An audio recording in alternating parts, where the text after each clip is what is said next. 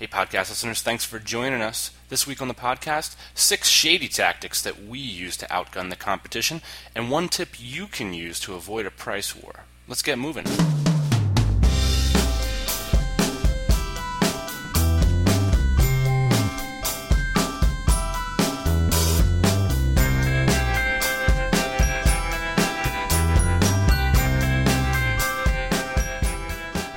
Hello, everybody. Hey, Ian. This is the Lifestyle Business Podcast, your source of inspiration and commiseration for starting a business. Well, first, we're going to make a disclaimer that there is a fighting rooster outside of my window right now, and that he will probably be injecting himself. There's also some singing ladies.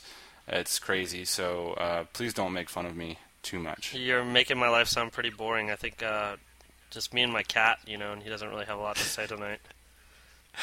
I am actually uploading. We are live on Skype via a wireless fob, 3G fob, which is pretty cool. I never really used that technology in the States, and that's allowed me to be working on some emails this morning while on bus and ferry. So it was pretty awesome. So today we've got a really cool topic. Some shady business tactics that we employ in order to beat our competition. How about that for a provocative title? I think it's pretty cool. Pretty cool. And, we're not necessarily shady guys, I wouldn't say. But, there's definitely some gray area that we've kind of hung out in, launching products and just doing business. Real quick, speaking of gray area, I think one of the things that we've had a little bit of ambivalence about is this term lifestyle business. And I think that that's something that we're kind of working to articulate. I was watching another Gary Vee video. In fact, it's part of the video that I shared yesterday, and we should share more in the future. But it got me reflecting again on this idea of lifestyle business. And I think what I'm trying to do with this terminology is just try to make a separation between business for the sake of business, like business for the sake of profit per shareholder, and move that towards something like the first question before you start a business is you ask yourself what you want personally. You ask the lifestyle questions. You ask the what is my passion questions. And I think that to me is the distinction that we're driving at here. Some people had some questions. You guys work so hard.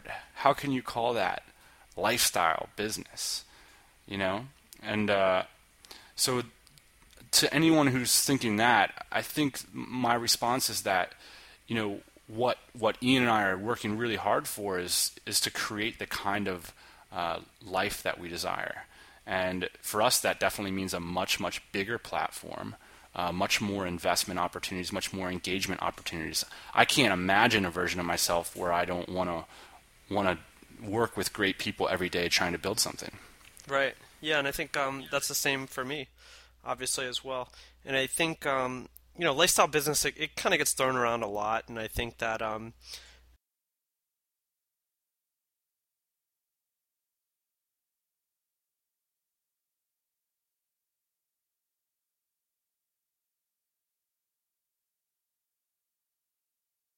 much as it is that, and being able to have a bunch of guys and girls around you that can help make your ideas part of life. Help you create your visions into larger visions that can be shared with people. Speaking of platform, the podcast has just been really exciting lately. After every episode, whether good, bad, mediocre, I'm not sure, we're getting lots of emails. And it's awesome. To me, it's exciting to know that there's people really engaging with the content and really interested in what we have to bring to the table. So I hope we can keep bringing up our game. One more thing before we hop into the featured segment here is I saw an interview on Mixergy, that's Andrew Warner's site, earlier today, where an iPhone app developer was talking about burn rate and how he leveraged living in Thailand as an opportunity for him to basically allow his company to survive longer. And this is this idea right after I got off the microphone talking about how I think this is such a huge cultural moment in terms of people doing startups in developing countries or baselining their expenses. Here I see an interview with a guy who took advantage of that in order to start his company, and it looks like his company is doing quite well now. So I will link to that interview in the show notes here, and we'll send you outbound over to Andrew's site, which is a nice site as well. Good tip. Okay, so Ian, my question for you, just first ground this talk we're going to have about shady business tactics. What are we talking about with shady here? And, what do we mean by shady, I guess, and why are we talking about it today? Okay, I think what we mean is not a lot of guys talk about this. I think just as a disclaimer, this isn't encouraging anybody to be dishonest. I think we are 100% honest. It's just kind of what portion you choose to show people or what portion you choose to tell people. But I think for the most part, we are super honest, transparent guys, and I think that's really the only way that I roll. Is just being honest with our customers 100%, never cheating anybody, never stealing from anybody, anything like that. So I just want to, let everybody know that's kind of how we roll. And when we say shady, we just mean kind of getting things done in interesting ways that aren't necessarily, aren't run-of-the-mill ways to get things done. And in some cases, I wouldn't say illegal, but I would just say interesting. Well, if they were illegal, it wouldn't be wise for us to bring it up. But I think it's interesting when you talk about a lot of what this stuff is it's like highly strategic angling or information gathering, so to speak. That's a good way to put it. And a lot of that goes on. Like everybody does that kind of stuff in their business, but you're right to say that not a lot of people share that information. And so I think, part of why I'm interested to have this conversation with you today is to say, like, look, we're willing to share the ways in which that, we take advantage to get unique information that can be helpful in our business. And hopefully that'll inspire the community to then share with us some tactics that are working for them. And also just to make ourselves responsible. I mean, if somebody is listening today thinks that this is immoral and we shouldn't be acting this way, then it's possible that we need to reevaluate some things. Sure, and I think the bottom line is that you've got to figure out ways to get customers. You got to figure out ways to sell products, and some of that you've just got to get creative with it. And I think in a lot of ways we just get creative with it.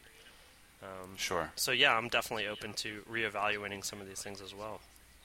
Okay, well, let's go into we've got 5 shady business tactics that we use to grow our business. Okay, Ian, kick us off on the first one. Number 1, the Alexa traffic rankings. And the way that this is basically used for all you out there is the Alexa toolbar you can install on your browser, or you can just go to, I think it's alexa.com. And you can see how much traffic your competitors are getting. Right. I think that Compete.com has a similar service, but doesn't rank sites. If you're in a smaller niche, it doesn't rank sites that aren't in like the top, echelon of traffic getters. So the Alexa toolbar can be helpful to compare how much traffic you have versus others in your niche, because it actually gives you a number ranking. So like you are the 5 millionth site in the world or whatever. And so you can use that to judge who's getting more traffic. And a cool little feature of this is when you type in, say, your site or your competitor's site, you can see your Alexa traffic ranking number in the world, and then you can also see it by country. So you can tell if your competition, for example, one of our competitors is developing in India, and you can see that because it has a huge traffic ranking in India. And ours has a larger traffic ranking in the Philippines. So that'll give you an idea of where your competition is developing. Yeah, and I think it's difficult for people to hide that fact. So if you want to get an idea of how your competitors are investing in their websites, you can get that idea by this geolocation traffic analysis. And I think in the next couple of years, this is going to become you're not going to have to dig around for this information as much. It's going to be right there. It's going to become very transparent. Number 2 point tool that we use is called linkdiagnosis.com. This is a really fascinating one. If you're an SEO expert or an internet marketer, you might have a tool that does similar work. Basically, link diagnosis allows you to perform link espionage on your competitors, and you can see every single website that is linking into their site. And that's helpful for so many ways. I mean, we a lot of time, an e-commerce site not too long ago based on a lot of information that came from link diagnosis, right? Yes. I mean, you can find so much information. Like it opens up the storybook of their website. Who's linked to them? Why are they linked to them? Sometimes, a lot of times, what happens is people are personally linking to their websites, and they don't know at the time that people are going to be able to see that information. And so there's all kinds of interesting information that comes out from that.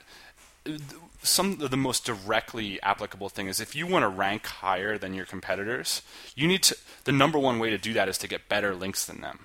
And so if you're not number one in Google, do a link diagnosis on the person who is, look where they're getting their links, and then develop a plan to get better links than them. That's basically what it comes down to.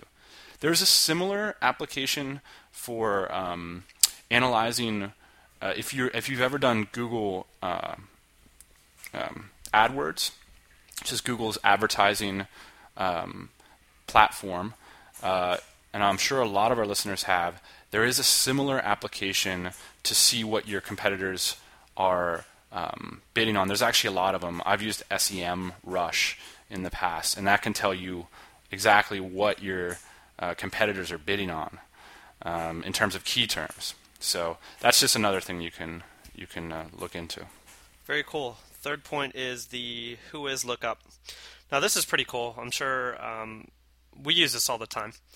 But basically, you can see who owns domains, right? So you can see who your competition is, basically. It'll put a name to it, unless you hide it. And a lot of people don't hide it. So you've actually got to pay extra, I think, when you sign up for a domain like through GoDaddy to hide your personal information or to hide the information that's tied to your domain.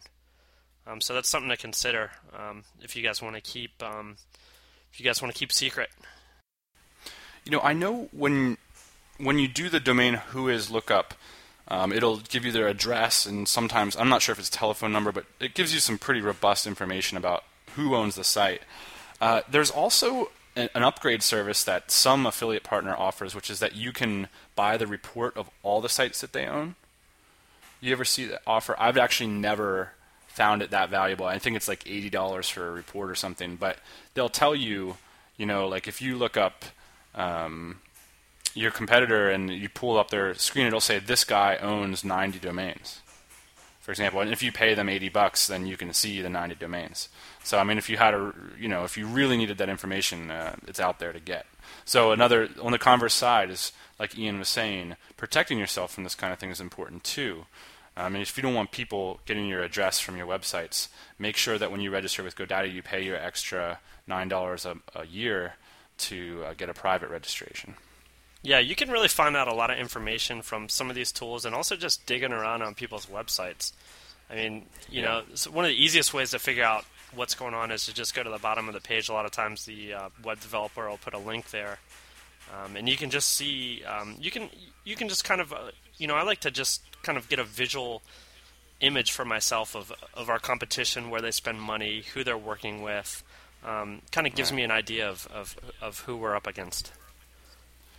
It's interesting, and let me just let me toss in a quick fourth tool. Let me add an extra tool. We said we were going to do 5, but you just prompted my memory of something that we do quite a bit as well, which is the Wayback Machine. Yeah. If anybody's ever been to archive.org, you can go there, and basically this web application takes a photograph of all the relevant sites on the internet, like every couple weeks or whatever, and then it it catalogs it.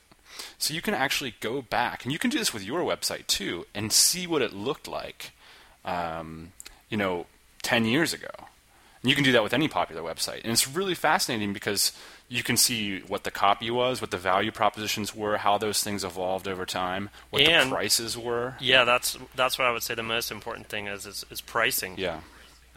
So it's fascinating. I mean, you don't want to like have analysis paralysis here, but it's this is actually some people say like, oh, when you're an entrepreneur, like you get rid of your TV, right? And you kind of like always think about your business. And sometimes instead of like playing games, I'll do fun business kind of stuff. Like, oh, what's a new business I could start, or what's a new niche we could get involved in? And it's kind of like your beer activities. Like if I crack a beer or something, this is kind of a good task to do while you're drinking a beer, winding down for the end of the day. Just kind of poking around, getting a feel for this stuff. It's not like highly productive work, I'd say. No, and I don't think I think it's a culmination of all these tools that really make them valuable. You're not going to get information from the Wayback Machine and probably start a business, but so anyways. Well, let's move on to then number 5, or number 4B, whatever you want to do. Selling products that don't exist. Huge. This is huge, and it's something that is, I think, especially if you're a first-time entrepreneur, it can be a sticking point. You can not want to do this, but I think that the upside potential, even for your market, like the ways in which you can serve your market better if you're selling products that don't exist, are huge. Because you're basically then not investing and basically putting yourself out of business or wasting your time selling products that people don't want. Yeah, and there's a bunch of ways you can do this, And the bottom line is focus groups suck, Focus groups do suck. And I don't know who thinks they're a good idea, and please let me know if you've held focus groups and they've really led to successful things. But getting a bunch of people in a room and asking them if they'll buy a product, say, here's the product, will you buy it? 9 times out of 10, everybody in the room says, yeah, that's a great product, But especially if you served cookies. Yeah, exactly. Cookies and lemonade. But then actually taking their money is a totally different situation, So you say, okay, will you buy this product? Everybody says yes. You say, okay, give me the money. You get a totally different answer. And so that's why focus especially when they're sitting at home in front of a website. I mean, it's a whole different ballgame. And it's the hardest thing to get someone to do is to pull out that wallet and put the plastic into the website. So you want to test that. You want to make sure that your product, your value proposition is going to be able to inspire that. We've done that a bunch of different ways. I mean, some tactics you can do to employ this is if you're doing an information product, I know a lot of people who've sold an information product and then they just create it immediately. They used to do this with infomercials, is that if the infomercial went well, they would go like right to production and ship them direct from the factory in China. That's when you see 3 to 4 week lead times, right? So exactly. A lot of guys are doing this. A lot of guys just aren't talking about it. So when it says back ordered or 3 to 4 week lead time, chances are they're taking your money and they're producing the product. Now, I cannot give you legal advice, but I can say there's something to look into here, which is there is some legal area with you're not technically allowed to sell something that you can't deliver in 6 weeks. So there's some kind of cutoff, and that's definitely something you want to consult your lawyer friends with before you do anything too crazy. But yeah, you can definitely like put things on back order. One option is to like have a buy now. I'm just going to mention this as just something interesting to maybe perhaps consider, but never take my advice on, is to have a buy now button somewhere. Maybe you're not collecting their personal information yet, and then saying there's a technical error or you're on the list, like there's a mistake in the manufacturing.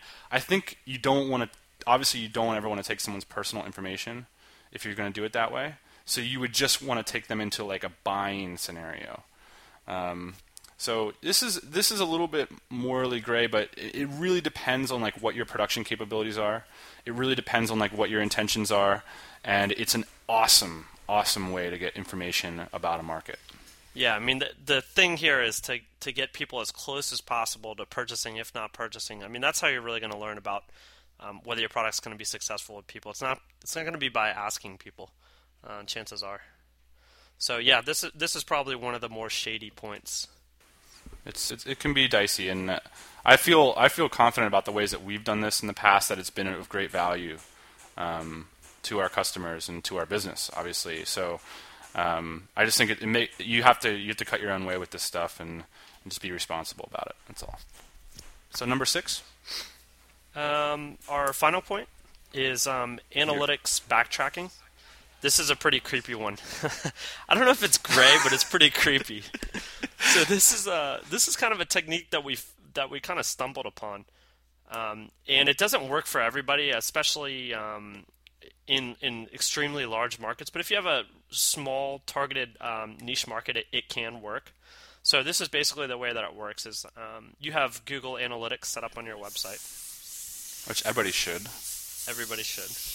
And wonderful free software. Yes, and so basically you can go into Google Analytics and see who's been looking at your website and see what pages they've been on. So if you've got 10 product pages and somebody sits on a product page for 20 minutes, chances are, unless they're your competition, they're really interested in buying that product.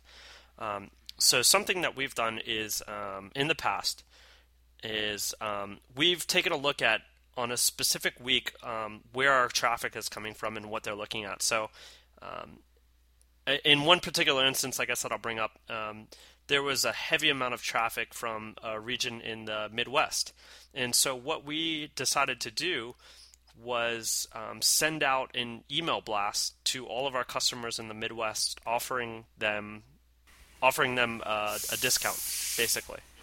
And we even called some prospective customers in the Midwest, in this region, right? And it turned out to be successful. We ended up getting some sales from it. I think the key to this tactic is making it seem random. That it's, I mean, and in a lot of ways it is random. Google Analytics, and there's privacy controls. Like, they're not giving you the address of these people. You have no idea whether it was them or just a hobbyist. So what you're doing is using that as inspiration, saying like, look, the Midwest is interested in our products. Well, we're interested in the Midwest. So boom, like, here's an offer. And I think that makes a lot of sense. I mean, I think, maybe we think that's creepy because it's like on a small scale. Like, you were looking at like 4 or 5 users, but big companies do that all the time when there's like an explosion of traffic from Canada on Facebook. Like, they're going to do Canada apps or something. So I think that it's not super creepy. No, it's not super creepy, but in 2 years from now, it's not going to be creepy at all. That's the thing. It might be a little bit creepy now just because we're like going into our analytics account and it just seems very, very targeted on our end, I guess. But in a couple years from now, it's not going to be creepy in the least bit. People are going to be doing this. Well, that's an awesome list, man. I'm really excited about those 6 items. I hope the audience enjoys them and lets us know their feedback on some of those tactics. And man, I'd love to hear some more creative stuff like that, because those are some pretty good stuff. Those 6 items have made us a lot of money. I think that's the only way to say it. They made us a lot of money. So one quick thing with these email blasts that you send out is, if you have a good email blast program like we use Infusionsoft, for example, Infusionsoft will tell you who opened the emails. And it'll actually log that in your system forevermore. So if I go to like client John Doe in the Midwest and I open up his profile, it'll say, this guy opened up this email blast on this date. And so I know that he read that content. And I'll know if he clicked through. And so that's kind of interesting as well. So that's another form of tracking your prospects that can be really helpful.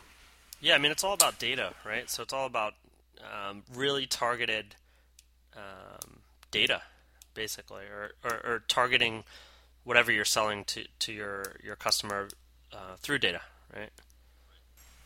Hey, before we sign off here, I just had one quick tip on the top of my head that I'm just going to get out there and share, because I don't think it's an episode's worth or anything, but something we've been struggling with a little bit lately is one of our product lines is essentially in a price war scenario with our competition, and I think a lot of people are in this situation. And you got to ask yourself, like, what inspired me to think about this is you said, well, we send them a discount, and you can't win like that. You can't build a business around offering better and cheaper and all the time, especially if you're a small size business. I mean, if you're Amazon.com, more power to you. But if you're me, I mean, there's only so far I can go under the limbo bar.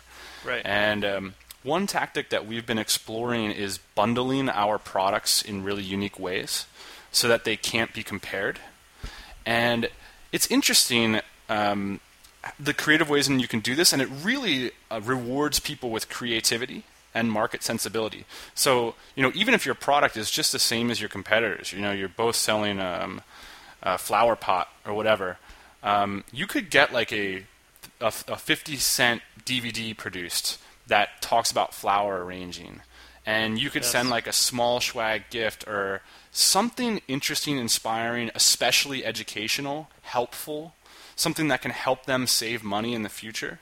Not a coupon, but like a buyer's guide for flowers. They're going to save money then on flowers, and maybe they'll come back and buy more pots from you. Just something to think about if you ever find yourself in a price war scenario. Thinking of creative ways to bundle your products so that they don't look like anything else out there. Yeah, it's a really good point, and it's something that only you can do. So really take the initiative on that and beat your competition through that. Awesome. And that brings me up. That brings me to another point that you just brought up, or you just touched on, and that is that direct mail is not dead. In fact, I think it's an extremely useful way to connect with your customers. Oh my gosh. I think, that, my friend, is an episode, because I feel like I could talk for 10 hours about direct mail, just off the top of my head. We use it so often. It is so effective. And it's really a big part of my time is doing direct mail, to tell you the truth. And I think we should share some of that information. Okay, well, we'll save that. Keep listening. Yeah, keep listening. Hey, man, thanks for calling me. I am in a island resort in I don't even know where, but there's definitely like villagers outside of my hotel room right now banging on stuff. So it's gonna be awesome. Cool. Thanks. What are you doing? You're in San Diego, I presume. I am hanging out in San Diego, getting ready to go to the East Coast next week. Make a couple stops over there. But nice. For the most part, we're banging it out in San Diego. Nice. Sitting in the corner office petting your cat. Yeah, absolutely. It's my favorite thing to do. Well, I am Dan, and my co-host is Ian. Thanks for listening to the Lifestyle Business Podcast. Hey, podcast listeners. Thanks for joining us. Always good to have you. Don't be shy. We've got a mailing list at lifestylebusinesspodcast.com. Get signed up and keep up to date on everything we're doing.